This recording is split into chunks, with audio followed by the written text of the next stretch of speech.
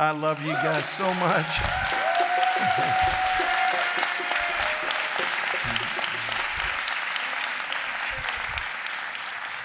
You are the greatest people on planet Earth. I wrote out something I wanted to say, and every time I tried writing it, I ended up crying. I said, if I can't write it without crying, I'm not going to be able to say it without crying. But I just want to say thank you for your love for us. We are so honored to be here to celebrate these days. I'm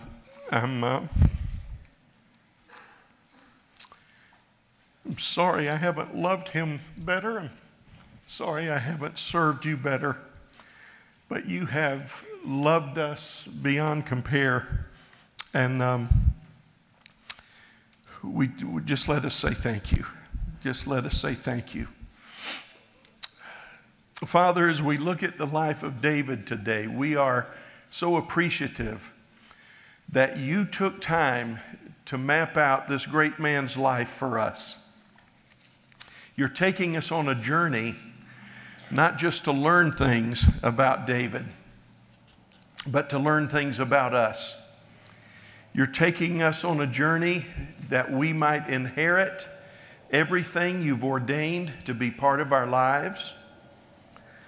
You have taken us on a journey that we might be the best servants of the Lord and friends to each other that we can possibly be. So help us today as we talk about this lesson David learned, a lesson about the presence of God. And we thank you for that in Jesus' name. Amen. Amen.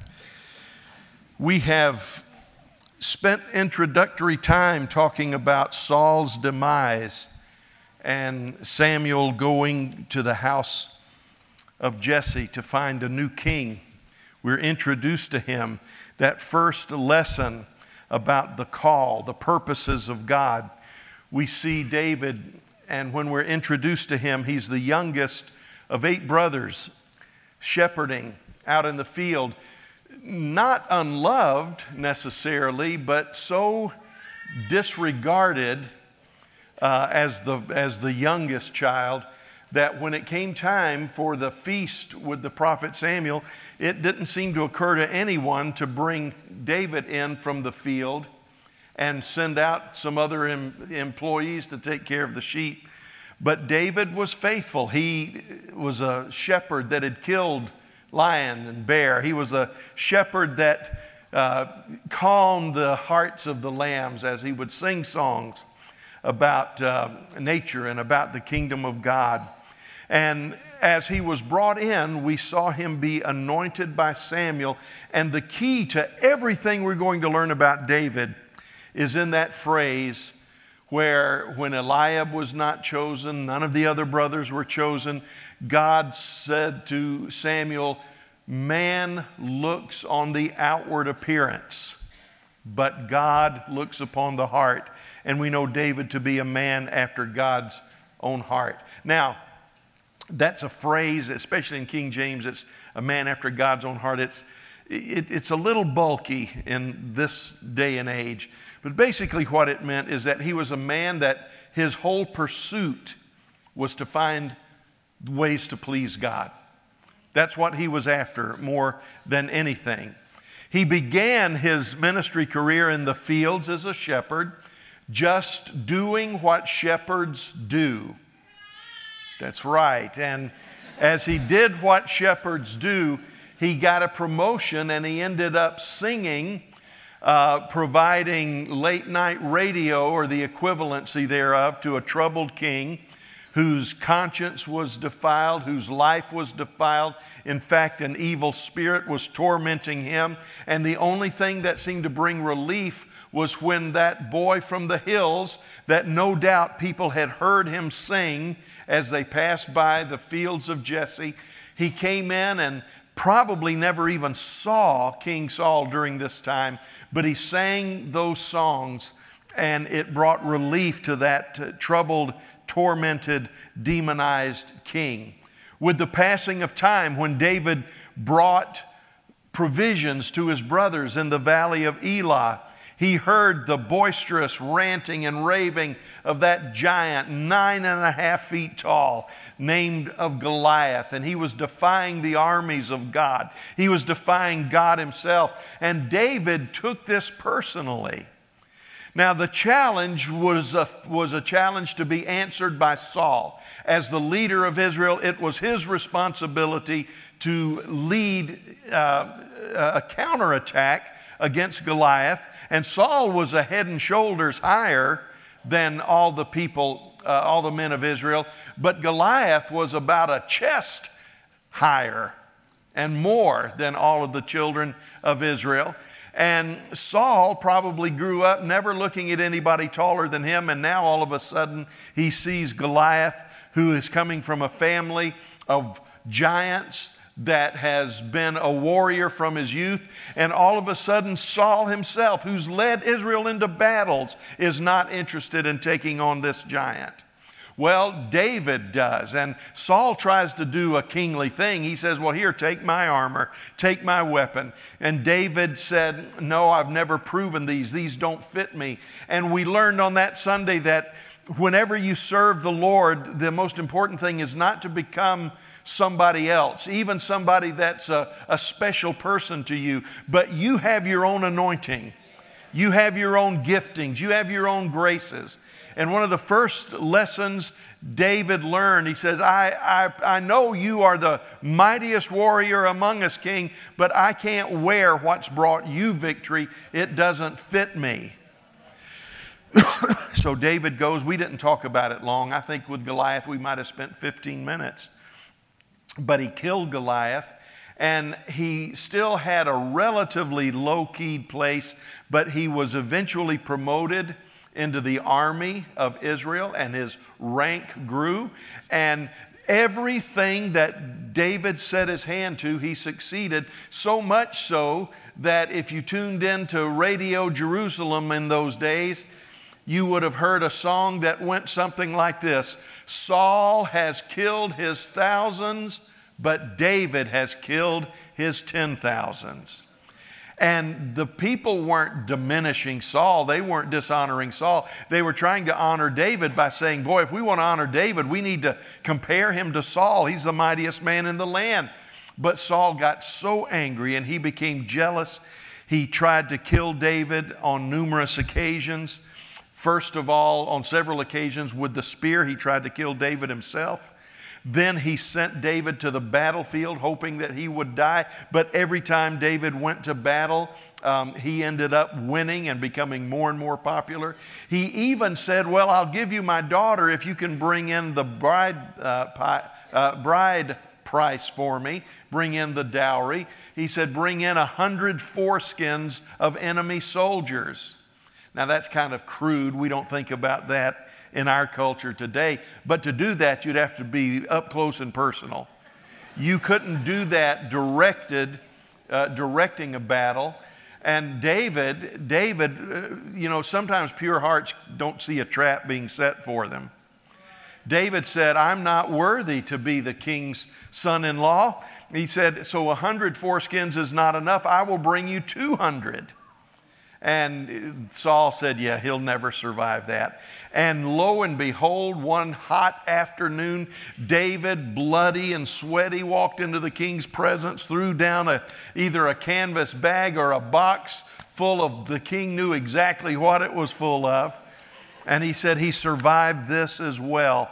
It got worse and worse. The king gets so angry that he sends armed men to his own daughter's bedroom to trap her husband David, but she heard of the plan and told David to escape, and the king is furious. And she says, well, he was going to kill me if I didn't tell him about the plan. And it got worse and worse and worse. Now, what happened after that is tragic, but we need to understand this lesson today is what caused David to understand, I'm going into the wilderness. Now, it wasn't a theological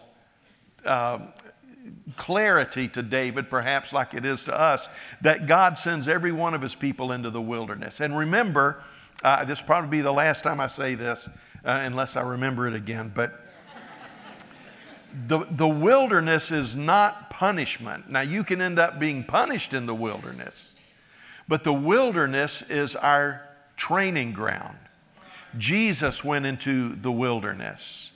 Israel could not get from Egypt to the promised land without going through the wilderness. The key to the wilderness is getting in the wilderness, learning what you need to learn, and then get out.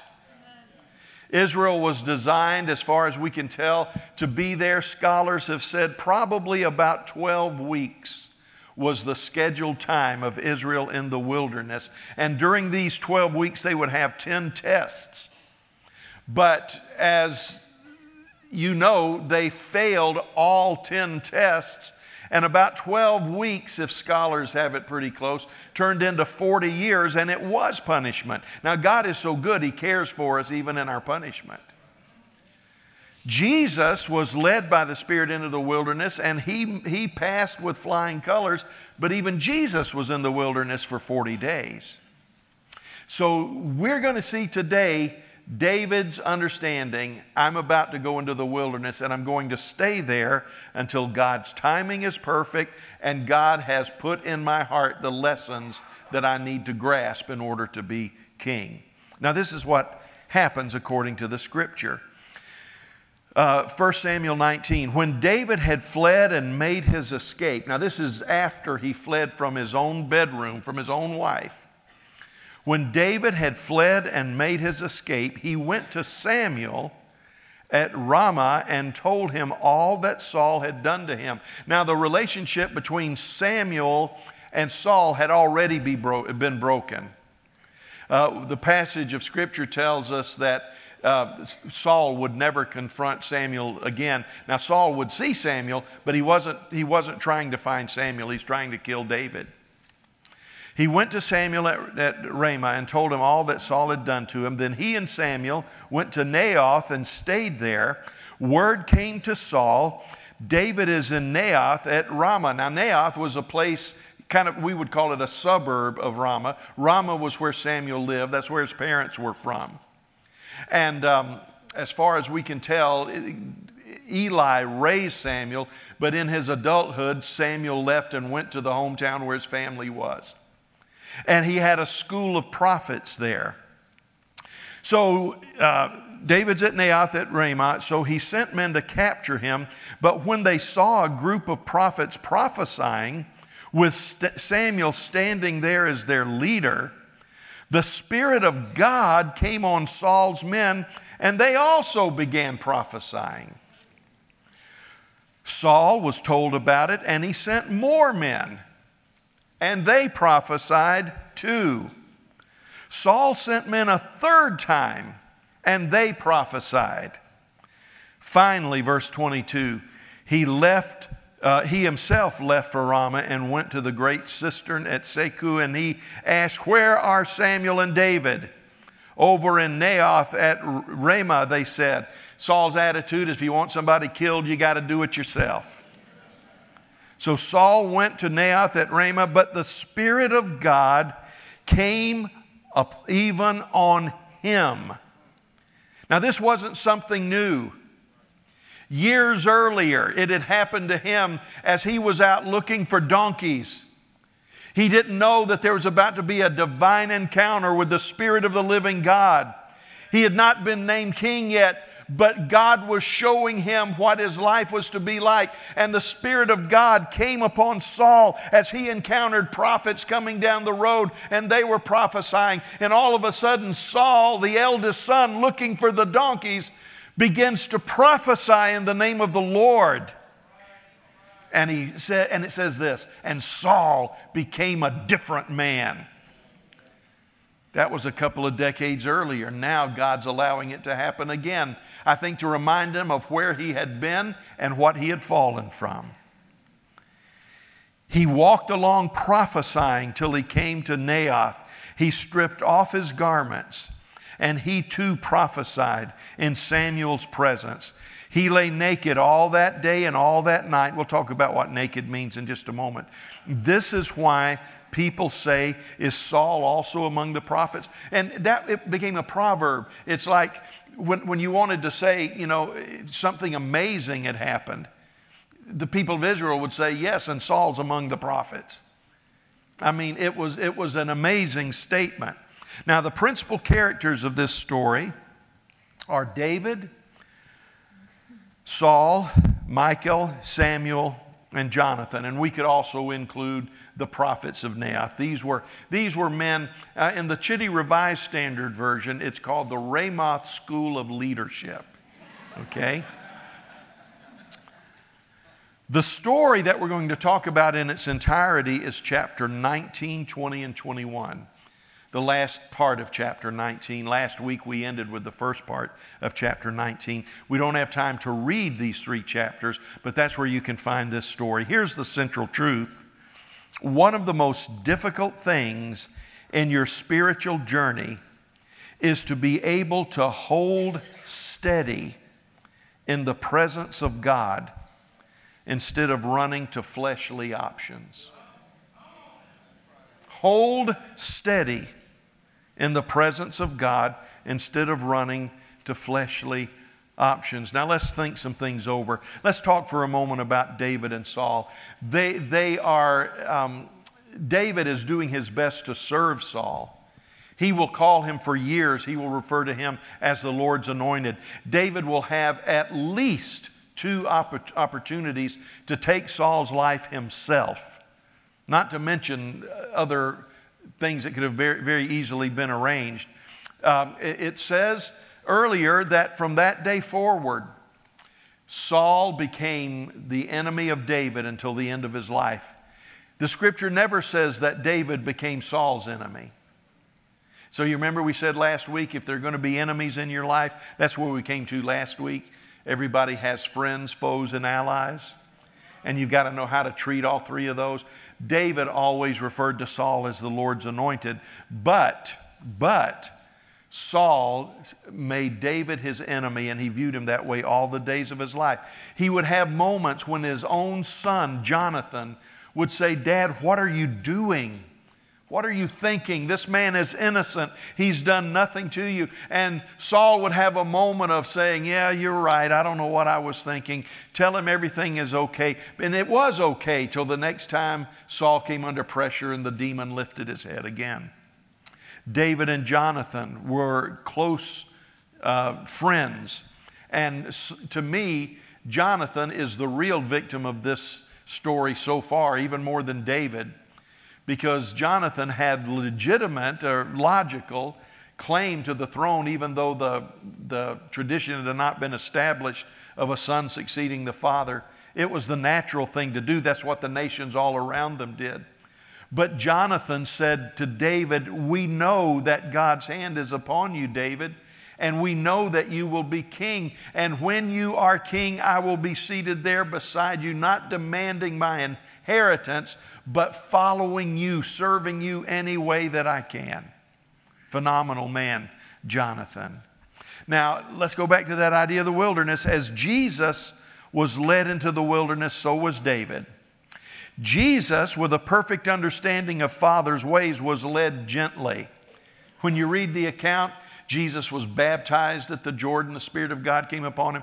And the whole rigmarole to get him into the wilderness covers one sentence. And Jesus was led by the Spirit into the wilderness. A sentence.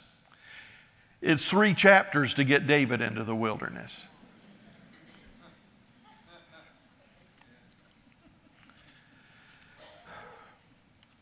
David is like most of us. He had to be forced into the place of special learning by unpleasant circumstances. Now let's talk about what David did before he said, "I'm out of here. I'm going to the wilderness." Number 1, he went to Ramah.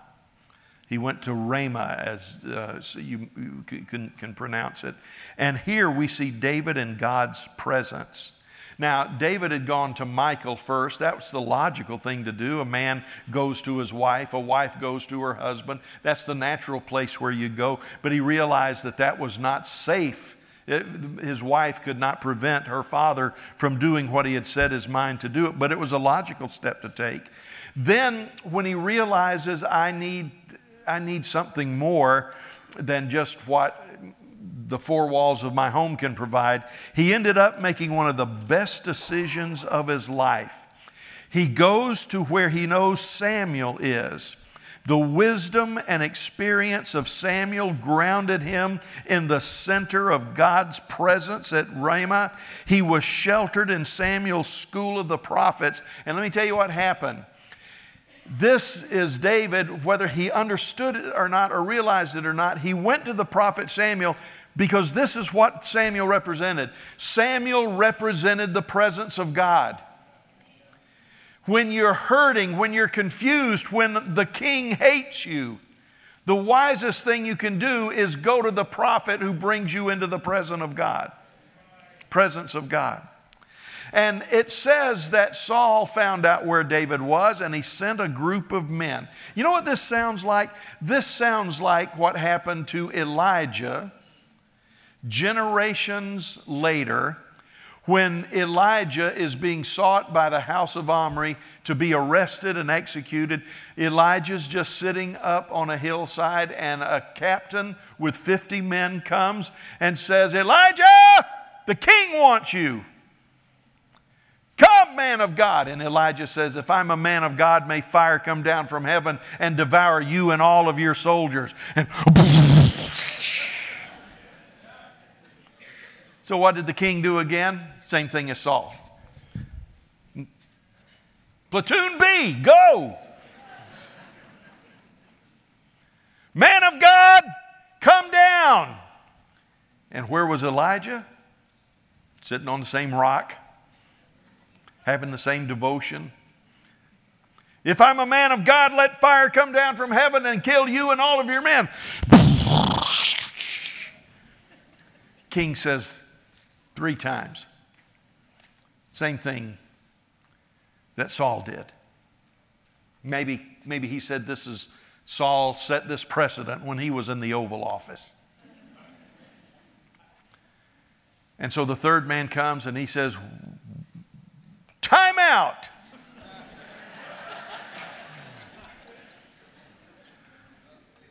And he made an appeal to Elijah. And Elijah, as he was listening to this appeal, now he was on a roll. He sent 102 men to hell with their clothes on, you know. The Lord says, this is a man you can trust. Go with him, you'll be safe. You know what Elijah teaches us is even when our lives are in danger, there's never a safer place than the will of God. Well, and when it says that they prophesied, that doesn't mean they didn't just start saying, yea, thus saith the Lord, 3 months from now there'll be an earthquake in California and the stock market will drop 40 points. And I believe there's prophecy like that. Or, thus saith the Lord, God wants you to be happy and blessed and fulfilled all the days of your life. Thus saith Jehovah. It wasn't that kind of generic prophesying. Prophesying was often futuristic.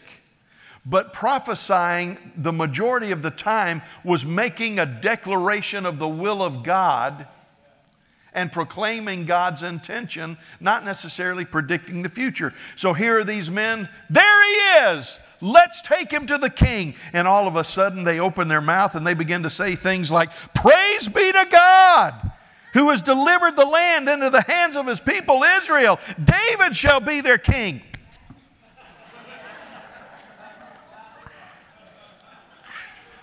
And they shall walk before God as no nation before them. Praise be to God and honor be to the David of Bethlehem, who has been anointed king over all of Israel.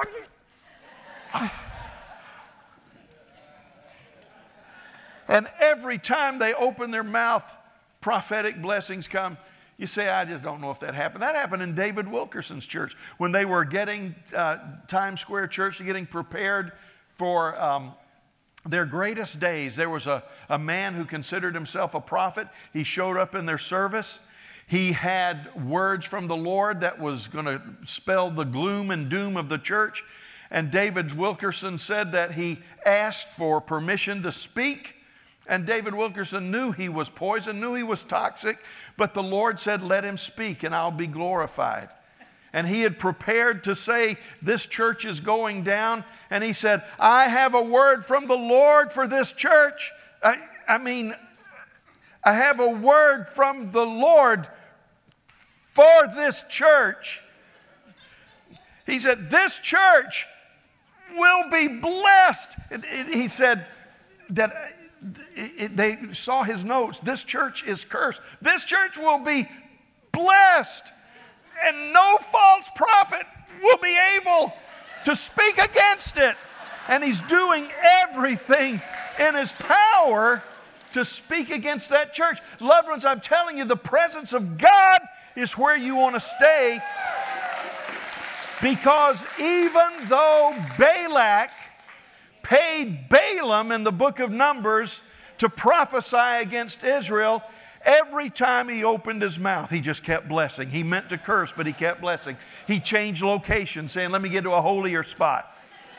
But every time he opened his mouth, that's what happened. Word got back to Saul. He says, I'm going to send a meaner commander.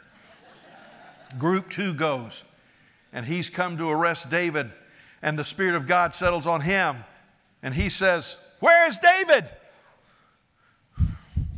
Glory, might, dominion, and majesty belongs to Jehovah our God. Might and dominion belongs to our God and to his servant David. Blessing shall flow unending upon Jesse's son. His seed shall ever rule over Israel. And through his descendant, all of the world will be blessed. Hosanna to God in the highest. Peace and goodwill toward David the king.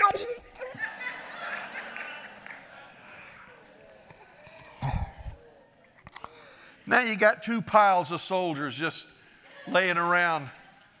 Look like Charles Curran had walked through the place.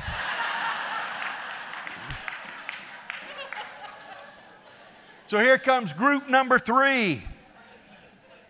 And he sees the other soldiers on the ground, and they're going, no. But the 3rd commander and all of his men open their mouth to threaten David, and what comes out is something like all glory, might, and dominion be to God forever and ever. His kingdom shall be established in his promise to his servant David, and of David's kingdom there will be no end. So you got 3 piles of guys that show up at School of Leadership.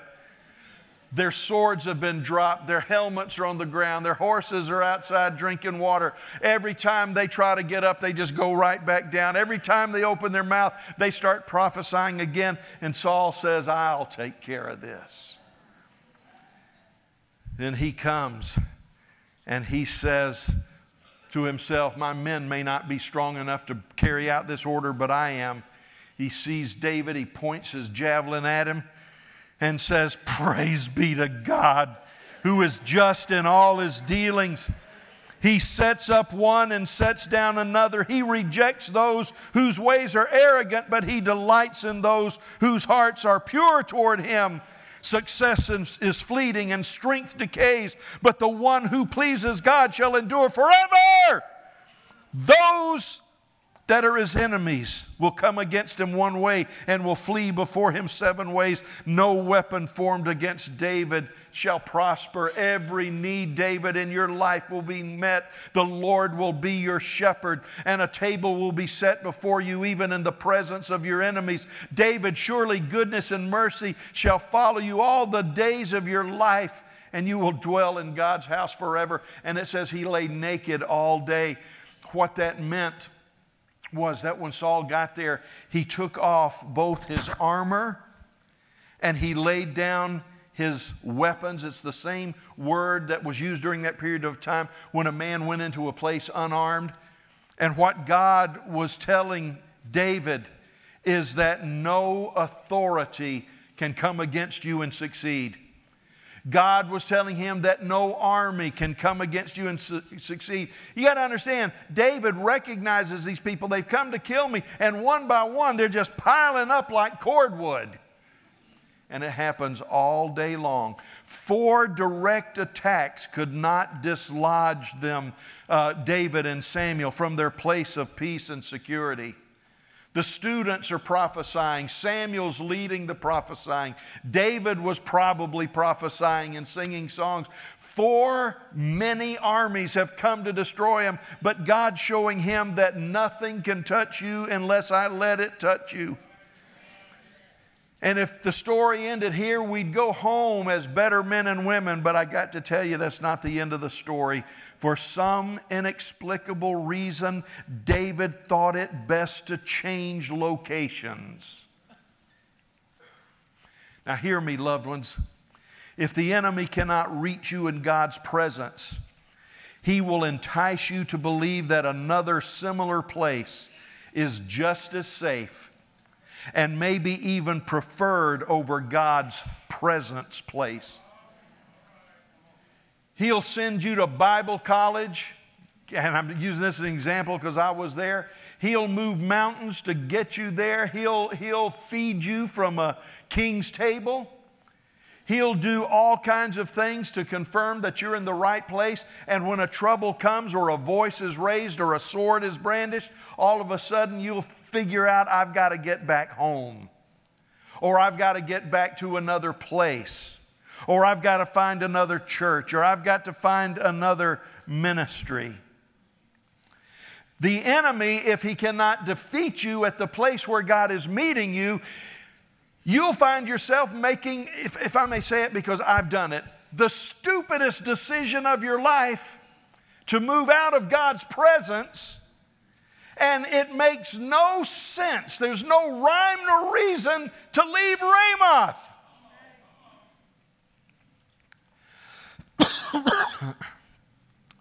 So we begin to wander in circles. We remember a day of past blessings. We talk about the good old days, but what's happened is we've walked away from Ramah. We've left the manifold presence of God because of fear, because of unforgiveness, because of bitterness. And what we don't understand is that the devil could not take us down with a frontal assault. David could have stayed in Ramah till Saul lost all of his army to the ministry. But in the midst of this divine protection, David says, I got to get out of here. It might have been a reminder to Saul of what he had forgotten, because the reason the Spirit of God, you guys still with me here? I mean, you might as well relax. You got lunch here. It's a reminder of what God was teaching him 10 chapters earlier. When he was about to be anointed king of Israel, he was a timid man. He was a humble man. Samuel put it this way, when you were little in your own sight, and God let the Spirit of God come upon him to show him that it's not by might and it's not by power, but it's by my Spirit. Samuel, you're about to hear some news. Saul, you're about to hear some news that will shatter your entire world. You are going to be a king. You're going to fight enemies that you never thought you would ever face. You're just a farmer from the house of Kish. You are just a man that decided that I'm going to live quietly and peaceably all the days of my life. But you're a man for war. You're a man of destiny, but you won't have to fight this alone. The Spirit of the Lord will settle upon you. But he forgot it. He forgot it. And loved ones, I've just got to ask the question before we move on. How many times have we been in the center of God's will? We know we're in the center of God's will, but something enticed us, something tricked us, something churned up in us, and all of a sudden we make a move. It may be a physical move, it may be an attitudinal move, it may be a service move. You make all kinds of moves, and you always find a sense of, well, the Lord seems to be leading me. But at the end of the day, no matter how many times you count it, no matter how many times you go through the receipts, no matter how many times you read your journal, the bottom line is you walked away from the presence of God. Well, where did I go? like David. You probably went to church. He left the presence of God. Now, I'm condensing the story. There's more that happens here. But the next time we see him dealing with this wilderness idea, he is at the dwelling place of the priests, a place called Nob. And that would be the equivalent of David in church. That's where the priests dwelt. That's where religious activity went on. And I'm not trying to be an allegorical preacher today, but I'm saying, you know what? People generally feel safe in church as long as they're not confronted by the presence of God.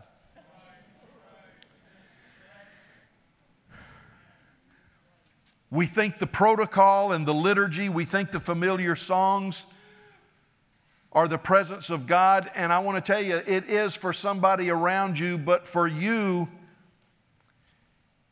you're settling for second best because you're running from what God had you, the place God had you.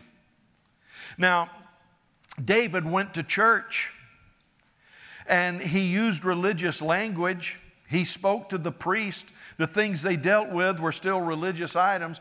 He said, basically, I am on a mission for the king. There's this man lying in church. I'm on a mission for the king, and I had to leave in a hurry, and I didn't have any food. I'm wondering if you've got some food we can have. And Ahimelech probably thinks, the king sent you on a mission but didn't give you any food? That's odd. Well, it was in a hurry, and it's very secret. So he said, well, we've got some sanctified bread. We've got some holy bread. We can give you that if it's for the king and if it's for the king's. Yeah, that's what it is. We're on a mission for the king. And he said, and by the way, do you have any weapons? We're on a mission for the king. And Ahimelech probably says, okay, the king forgot to give you food and then he forgot to give you weapons. And David said, yeah, but it's just so secret. We didn't want to risk anybody understanding. But you've got to understand, by the time you've moved from the presence of God to another religious location, you're used to half-truths. You're used to lies. And we become what I call sausage Christians. Because excuses are like sausages. They're the skin of a reason stuffed with lies.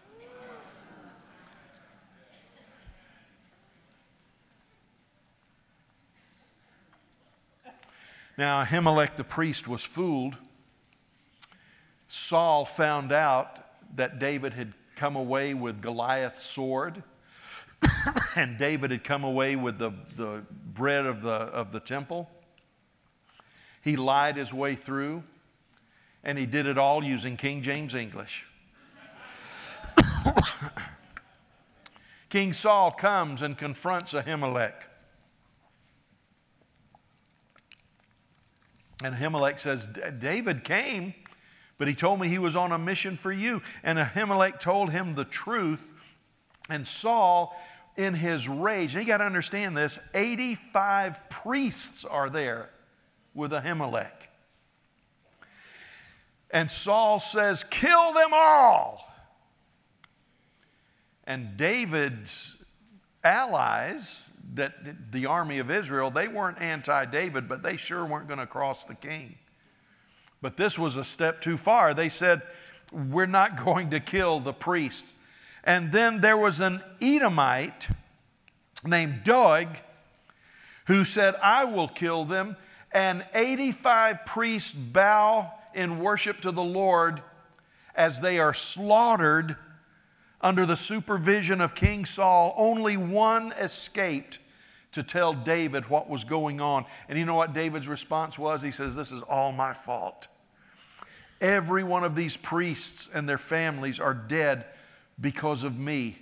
David could have said, everything that happened in Nob happened because I left the presence of God. Why did not I learn to stay steady in the presence of God?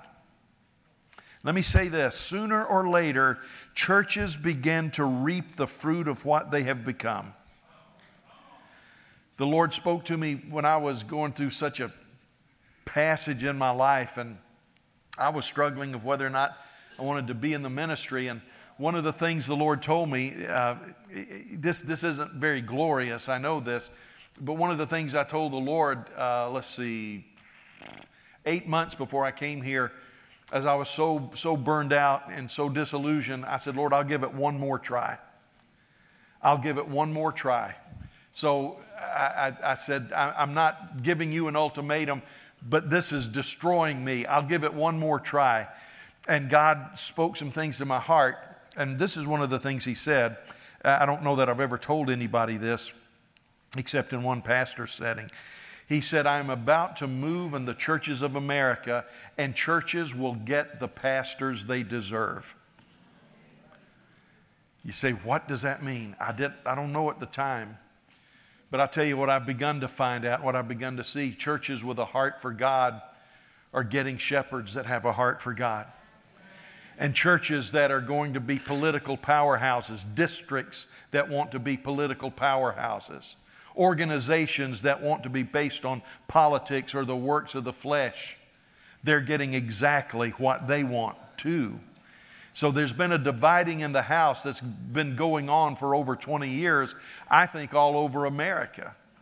And I think that's what was happening at Nob. But the thing about it is both the guilty and the innocent suffer when those days finally arrive. Now, I was safe in the presence of God, David could say, but I thought I better put some distance between me and Saul. So he went to a religious place, lived a life of half-truths, got what he needed until he couldn't get any more, and now he had to leave again. And he went to a place called Gath. You say, Gath, I've heard of that. Yeah, we read it a while back when we described the warrior in the valley of Elah, Goliath from Gath.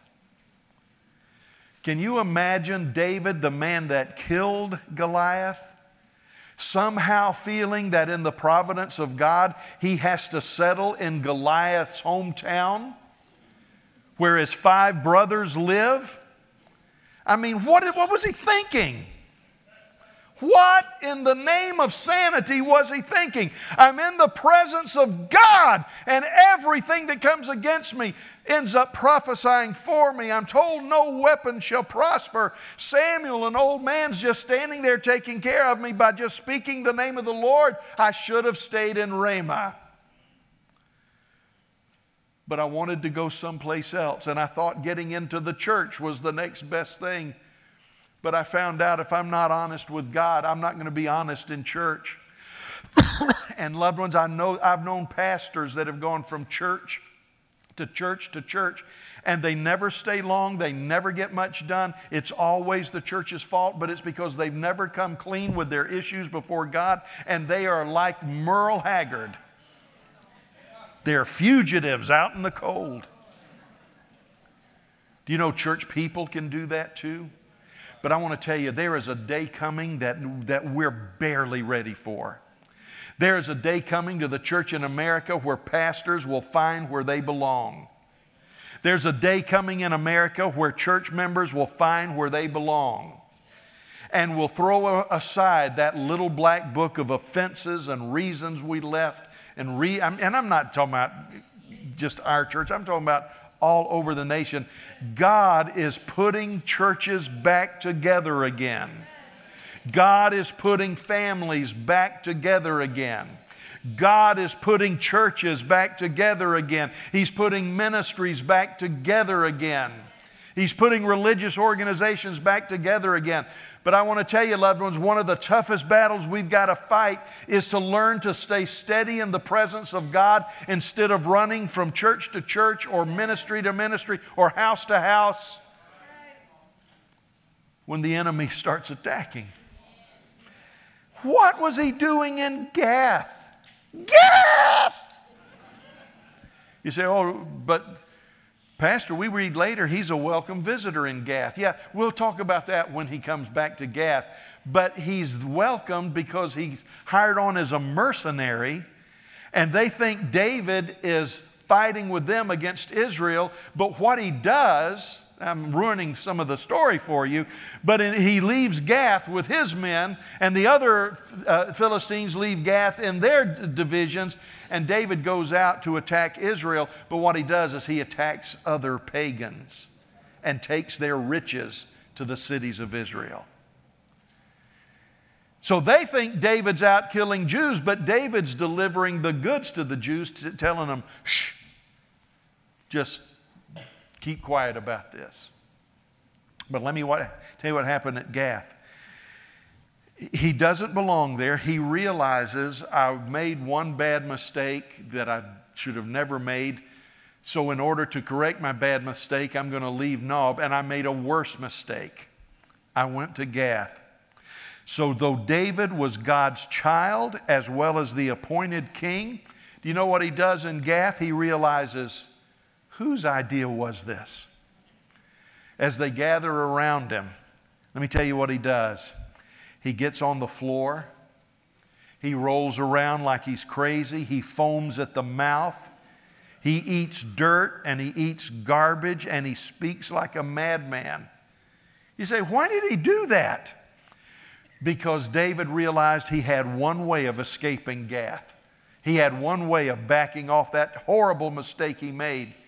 And it was the culture of the Middle Eastern world at that time that if you harmed an insane person, you brought the vindictiveness of the gods upon you. I'm serious. I'm not making this up. So David, if he had not been a quick thinker, he would have died that day in Gath. But they say, so this is the truth about David. He's a babbling idiot. He's insane. Now, what have these men done bringing a madman to me? So look at King David, the mighty warrior. He's got his own spittle running down his beard. He goes over and picks up pieces of food that are rotting in the roads, mixes it maybe with a little dog dung, crams it in his mouth, and starts talking gibberish and acts like he's crazy. And what does the king of Gath do? He says, get this man out of here. Don't hurt him. Don't put a scratch on him. Just get him away from us. We don't want the gods angry with us. We don't want any madmen here. Just get him out of town. So how do we end this story? David began in the safest place on planet Earth, left it for a place he thought would be better, which wasn't.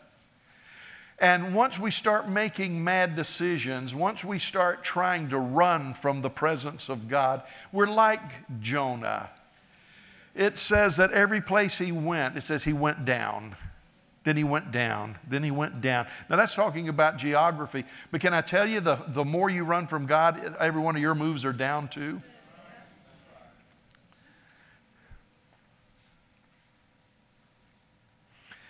David was learning that I have to look to the hills to discover where my help comes from. Now, what are the Christian life lessons? Let's wrap this up. Now, again, I know I'm taking stories within stories. So I don't want to lose you. But what I'm telling you is there comes a time once you begin to understand. Now, let's talk about what we've covered. Once the call of God comes to your life and you say, God wants to use me. He wants me to be a pastor, wants me to be a prophet, wants me to be a teacher, wants me to be a church administrator, whatever it is. You start on a journey that highlights your giftings, and then God puts you in a place where you learn to negotiate life with friends, enemies, and allies. You're going to have them the rest of your life. And you've got to learn how to act when the king hates you. Because there will always be a king that hates you. Really?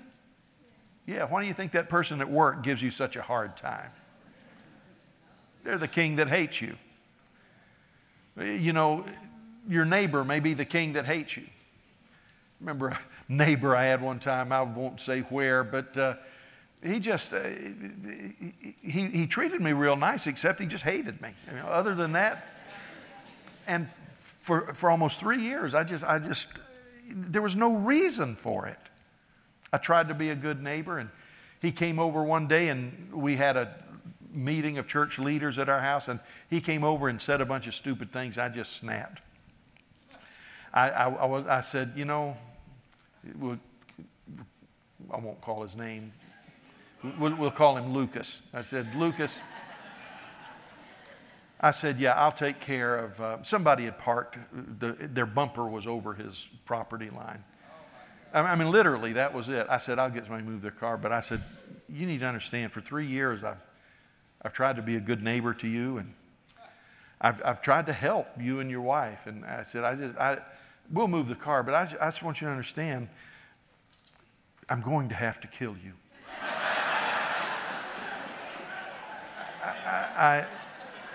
I've taken all I can take. I'm going to have to kill you. And he started all this trash talking, and I said, it doesn't matter, I'm going to have to kill you. He said, are you serious? I said, no, I'm joking. But barely. Barely. See, loved ones, there's always going to be a king that hates you. You're always going to have friends like Jonathan. You're always going to have allies that you don't know if you can depend on them or not till you just get down to the next turn in the road. But once you begin to learn that, once you begin to learn to get a balance of life, God will do, you think you're ready at that point, but what God says, now it's time for the wilderness. And God will take you to a place to show you how much He loves you and how much He cares for you, and that no weapon formed against you shall prosper. What is He doing? He's getting you ready to go into the wilderness. I'm going to take care of you in the wilderness. But we want our problems to be solved there. But we've got to go into the wilderness. So we don't like the lesson we're getting, and we run to another house. Religious, in the same neighborhood, but I fled the presence of God into a place that commemorates the presence of God. And then in desperation, we make a move, and we don't know why or how we end up in Gath. But the good news is that God will give you a way to get out of Gath and to get back to Him. But can I tell you the surprising news? It's the wilderness. You're still going to end up in the wilderness. Let me give you the 3 life lessons. And I know it's time for us to quit. Boy, no, it's been time for us to quit. But number 1, our safest place is always in the Lord's presence. I know sometimes we think we need to move our kids to a better something, or we need to move to a better job. And can I tell you that through the years, for everybody that's ever moved out of town, saying it's just too good a job for me to pass up, can I tell you that almost every one of them resent the move and regret the move later? Now, don't get me wrong. God may move you to another town for a better move, a better pay, better job.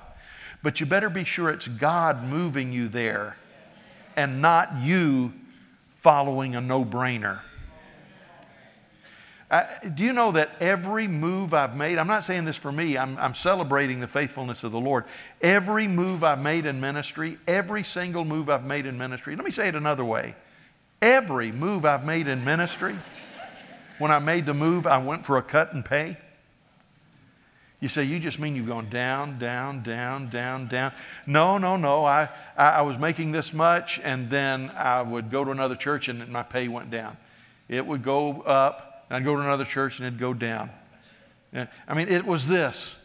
I've never made a move where I looked at the figure and said, this is a profitable move. But can I tell you something? God honors a heart that wants His will. You know, and now I'm here, this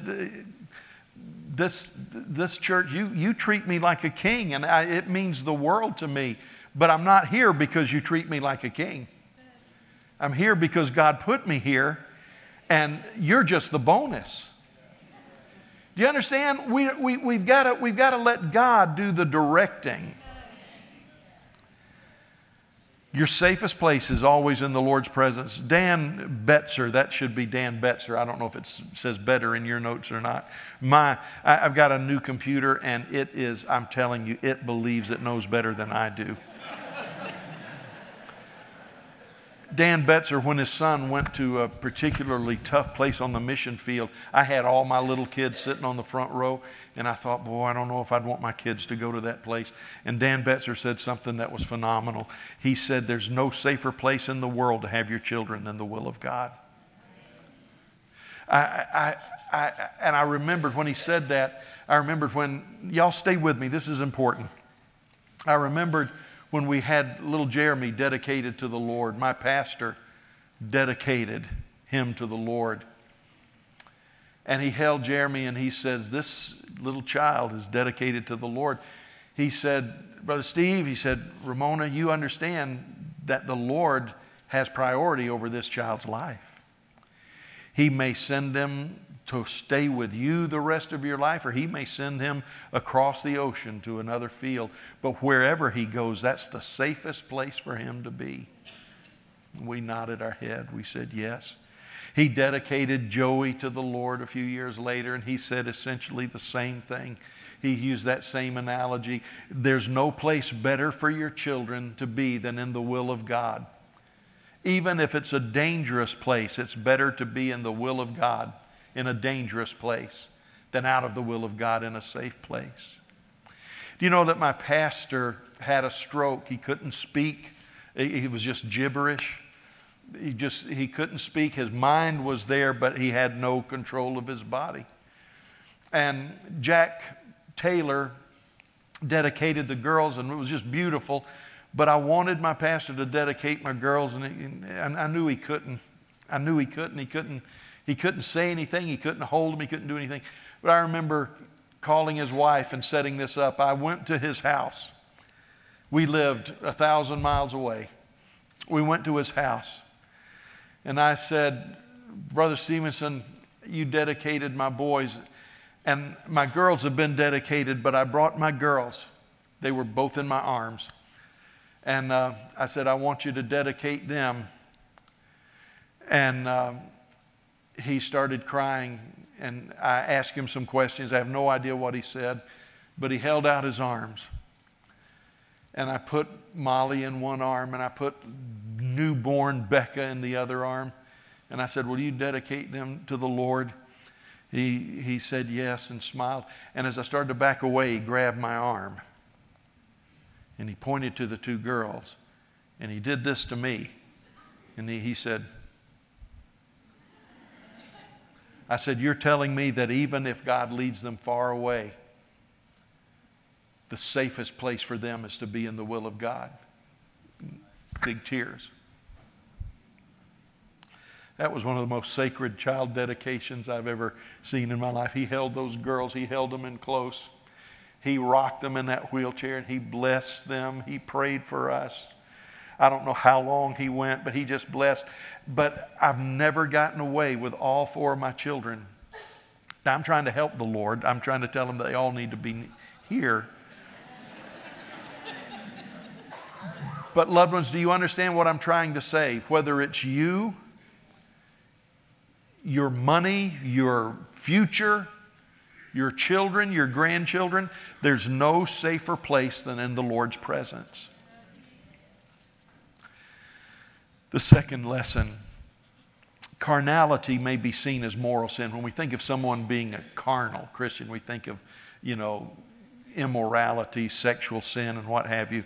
But carnality is also defined as attempting to do spiritual work in the strength of the flesh.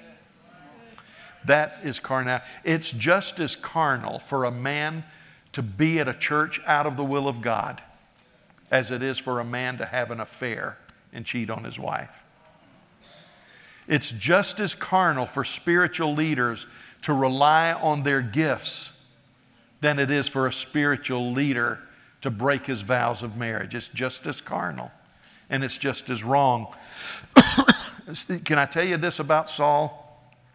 Saul was the best the flesh could offer. Galatians 5 and 8 contrast our walk, whether we're walking in the Spirit or walking in the flesh. And I'm telling you that as we study David, we need to be sure we understand that in the days ahead, the day before us, God is exposing the works of the flesh that have been masquerading as spiritual dynamics. I'm telling you, don't be shocked.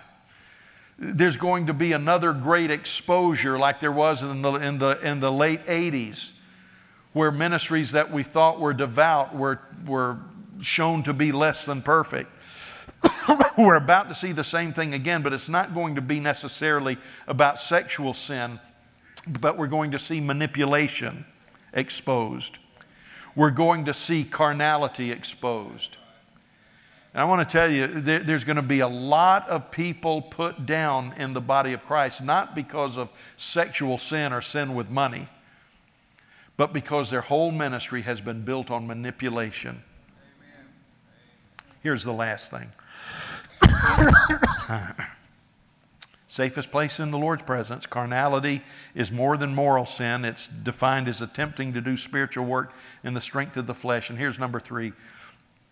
Learn the lesson of the cloud. Every one of us has to learn the lesson of the cloud. Exodus 40.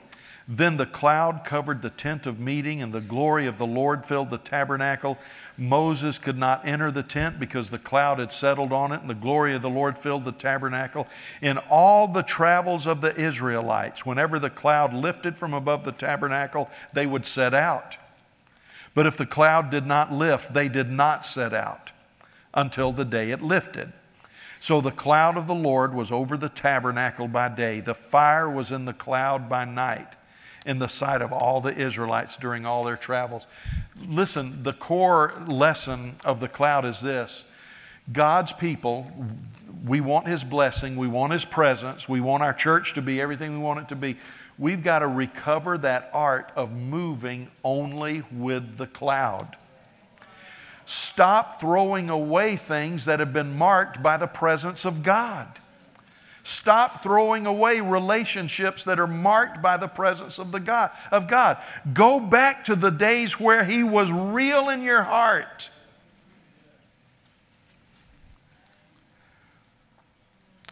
Numbers 10, we gave you a card. Whenever the ark set out, Moses said, "Rise up, O Lord. May your enemies be scattered. May your foes flee before you." When the cloud moved, Moses says, "Now, God, it's time for us to move." And whenever it came to rest, he said, "Return, Lord, to the countless thousands of Israel." And the meaning of that was, now rest over us and protect us. Moses says, you want to be led by God? You want to know the power of the Holy Spirit? Move when I tell you to move. Stay when I tell you to stay. And above all, dwell in the presence of God. Loved ones, David said, okay, I'm ready for the wilderness now. I'm ready. Wilderness is a place I don't know about. Wilderness is a place I'm not sure where I'm going to end up. But I know this is how it works. When God says go here, I go here. When God says do this, I do this. Loved ones, this is perhaps the best, one of the first, but one of the best lessons that we can learn about David. He learned the high price of leaving the presence of God. So we need to think, is that job change worth it? Is that change in my home worth it? Is doing things worth it? Is losing my time with my kids worth it? Father, this congregation has been so beautiful today. I hate to give them anything heavy and burdensome. Let's blame it on Ramona.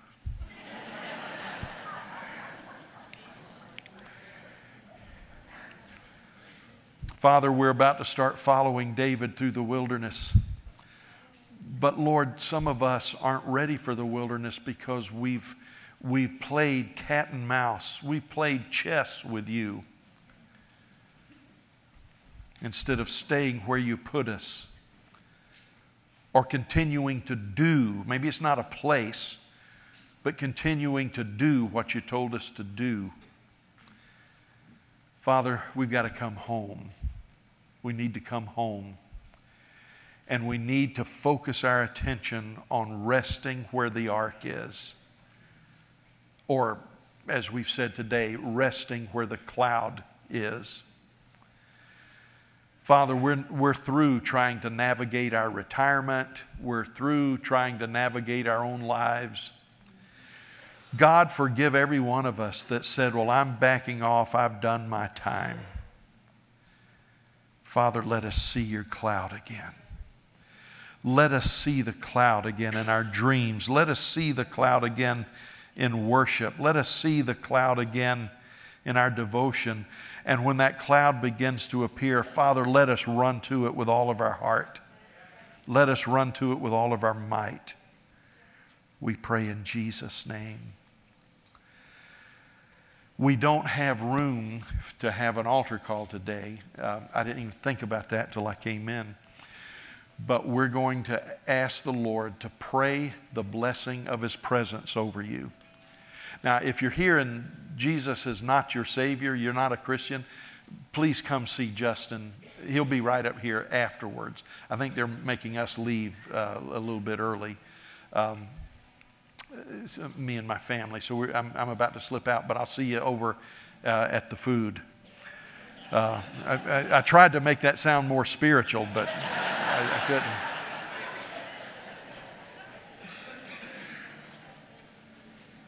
But loved ones, this is about getting back to the cloud.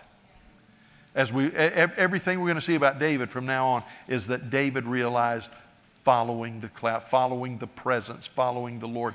He's learned a lesson. He's about to run into the wilderness. He's about to go to a cave called Adullam.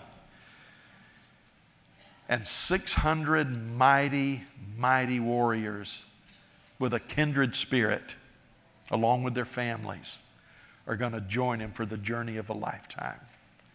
I love you. Thank you for being so special to my family. We love you more than we can say. Justin, come ahead.